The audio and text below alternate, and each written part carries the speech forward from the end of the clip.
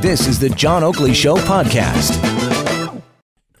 We continue on till the top of the hour. It's the all-new and improved Oakley Show, where we hand it off at 6 o'clock to the Global Evening News with Farah Nasser and Alan Carter. We continue on into the home stretch now with our panel, Adrienne Batra, Mike Van Soelen, and Kim Wright. Topics worthy of discussion for Pizzaville, pound 3636.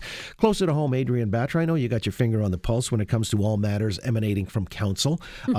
This is budget week, and Gary Crawford and the mayor coming out yesterday saying, well, you know, we're managing to hold the line at inflation. And I'm wondering to myself, is inflation running close to 4%? Because, you know, the tax increase itself is, 2.55? But then you've got the add-ons, you know, even the rebate on the smaller garbage bins has been taken away. And it's all, you know, cha-ching, cha-ching, cha-ching. It adds up. Water's being increased, waste disposal being increased as well. How do you see it? Well, this is... The narrative that they are giving us, of course, is that Mayor Tory was elected and then, of course, reelected and saying that I'm only going to increase property taxes by the rate of inflation.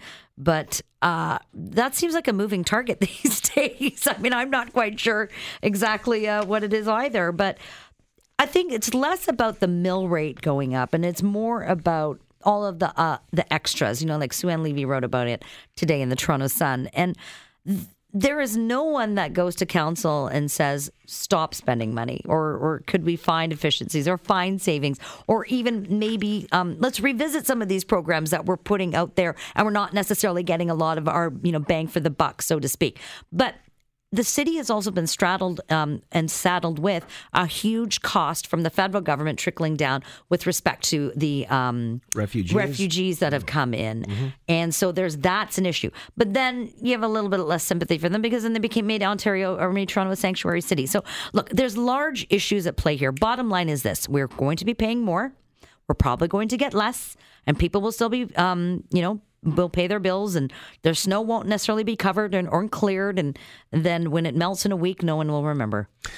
Mike Van Soelen, I have to ask you about something. Well, in the lead up to this budget week, last week, somebody floated a report out of Ryerson University by a prof there named Frank Clayton, who said Toronto could well stand a 20% budget increase, or tax increase, apologies, because relative to other communities around the GTHA, we're taxed at one of the lowest rates. I think only Milton, Tecumseh, New Tecumseh, Georgina are lower than us. Right. And so you've got people in places like Oakville and next door, Oshawa, Whitby, and whatever, kind of look longingly and say, why are those guys getting a break? So what do you make of that kind of presentation that because we need desperately transit, the community housing file is backlogged to a point, the repair bill now is like $2.6 billion. He says we'll never address this unless we chew down on the reality and increase our taxes by at least 20%. What do you make of that? Well, I think it's ridiculous. Look, I see the mayor and his supporters on council working hard to sort of manage the cost pressures that we have as a city. The truth is Toronto is different than the cities that lie around it. We have to host, people come in here to work. The transit that we support isn't just for Torontonians. It's for people from all around the GTHA. We need support of upper levels of government to really make this city function and to be financed properly. And as Adrienne points out, we have as well them downloading services and responsibilities on the city that are beyond its control, and it's beyond the ability of just the residents of the city to support. So I get it that someone wants to increase taxes. I think the mayor and the staff are trying to do their level best to sort of keep it at a reasonable figure to deliver services that we need. And what they really need to do is to look to the upper levels of government to properly support a city that provides services to well beyond the residents of this city. You know, Kim, I've often maintained that perhaps the citizenry of Toronto could be sold on a tax increase slightly above inflation. It's just that there's this all-pervasive cynicism that the money's going into general revenue would be misspent anyway, so they want to hold the line. They don't trust the people with their fingers on the till to do right by us. Am I wrong? Every tax increase that has been contemplated, the question continues to be, can this be dedicated to X? If you're going to do a congestion charge, can it be to fix roadways? Are you going to do things that are very much dedicated? And even when they brought in a billboard tax under David Miller, it was supposed to go to arts funding. And that was how it was sold to council. So, but it doesn't. It goes to general revenues, and then they sort of figure it out.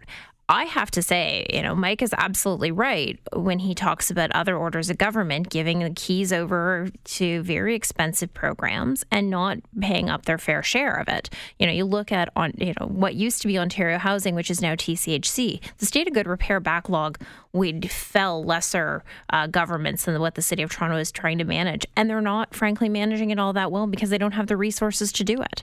And I think there needs to be a rethink about what services we have, what services we want. It's a great program idea and concept, and some of the implementation around the poverty reduction strategy that the mayor's brought forward. How do we do this? What are the things that governments should be involved in?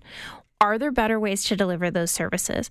Are there more efficient ways? But also, what is the benefit of it to the citizens of Toronto? And I think that there are some extraordinary programs that need to be preserved, and there are some other programs that need to be looked at hardly. That's part of the problem, right? Is the city council has spread their tentacles so far into so many different pots. They are getting into things that the feds and the province should be doing, frankly.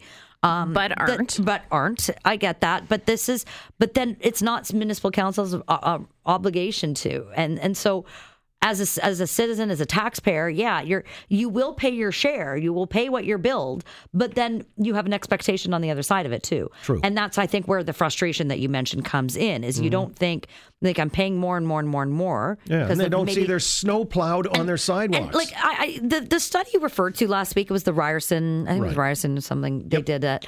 Fine. Our mill rate is lower, but our values are so much higher here. That's why, we're paying these exorbitant property taxes.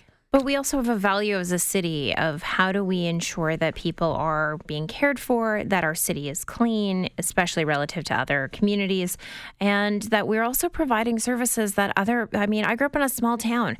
They don't even have a bus or a taxi service, let alone the extraordinary services that Torontonians have come to not only anticipate but expect. And your point about, that you're paying more for garbage. Well, part of that is that they're trying to get people to actually divert more. So there is actually a reason for it. Is like a carbon perfect? Tax. Is it perfect? No, but you do want people to have a better sense of what their services are and what they're actually paying for. All right. When I alluded to the carbon tax, Justin Trudeau's in town, Danforth Music Hall tonight at 7:15. He's going to be trying to sell Ontarians or Torontonians on the carbon tax. He wanted to change the channel. I think it's been changed on. Do you use a remote control when you politically try to change the channel? I'm curious about that. I don't think there's asking for a friend. Yeah. Well, Justin Trudeau is effectively on the ropes right now, and it remains to be seen. I think it'll be an interesting one because here's a guy who really stood on image, and that's in tatters now. Credibility is sort of shredded as well. Hey, speaking of heartthrobs, though, I've got to ask as a parting kind of a question, whether or not this death of Luke Perry has hit you, because this might have been a coming of age thing with. I'm just going to sit back. Devastated. Here. Devastated. I am so sad. Well, wait a minute. What is the whole point or the reason that you're devastated? Because Dylan McKay.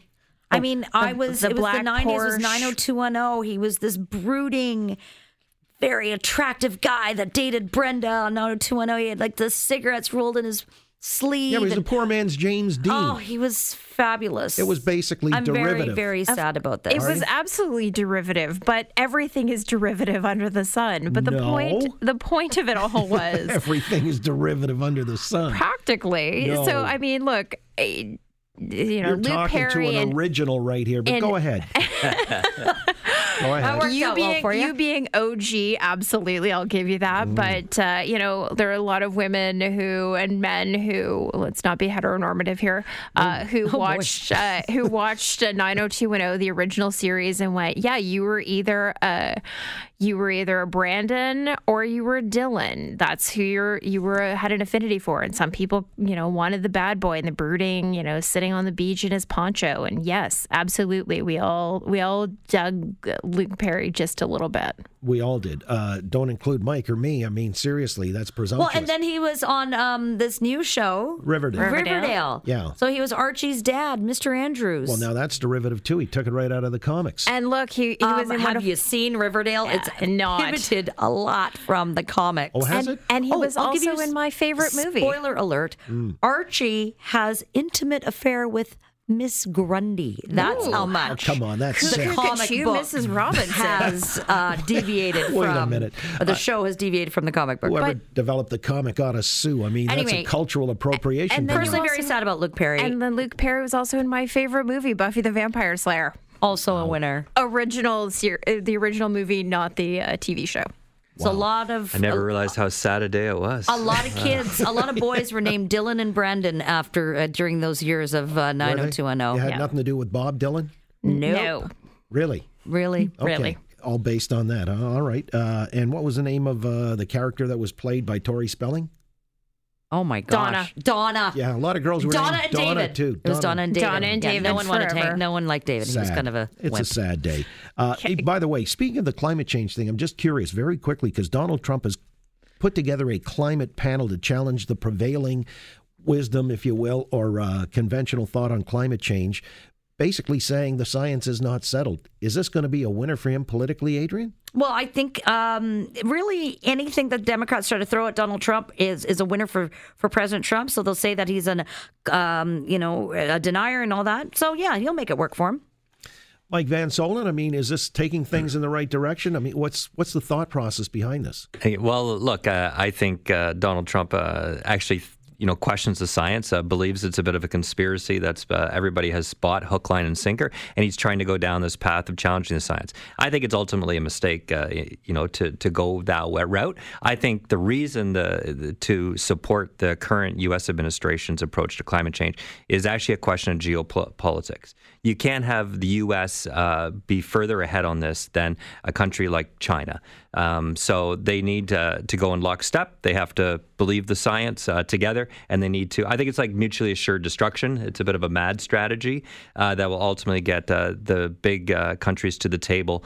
The U.S. and China together are 45% of all the greenhouse gas emissions. I don't think the U.S. can lead on this unless China's right there with them. So I would go after the geopolitical realities of fighting climate change, and I wouldn't mess with the science myself. But when you say you wouldn't mess with the science, I'm kind of bewildered because he's rolling out a number of people with credentials, a whole alphabet behind their names, PhDs galore, NASA scientists. So it does beg the question, is the science in fact settled? Why would these people stake their own reputations on doing something that seems like it's heresy? Kim Wright, quickly, last word. There will always be some in the scientific community who don't believe in this. There are always, for the same reason, there are some in the scientific community who somehow don't believe in evolution. No. And there are some, There are nobody in the scientific... I am happy for some of them to just go to the end of the earth and see if it's actually flat. I don't believe there's anybody in the scientific community you that can thinks find the earth somebody with a whole bunch of letters after their name who will make that a thing. Right. And so you can always find someone to do that. So We're getting this. we're getting the wrap-up sign, but honestly, they need to go to the end of the earth and see whether or not they're still in it, if it's still curved. All right. Well, we're going to the end of the show, not the end of the earth, but you can see it from here. I appreciate you all coming in, Adrienne Batra, Mike Van Soelen, and Kim Wright. And we're going to wrap. That's the new and improved John Oakley Show in the afternoon. Starts after 3, and we culminate at 6 o'clock. And I want to thank Jackie Lamport and Mary Feely and you. We're back tomorrow right after 3 o'clock.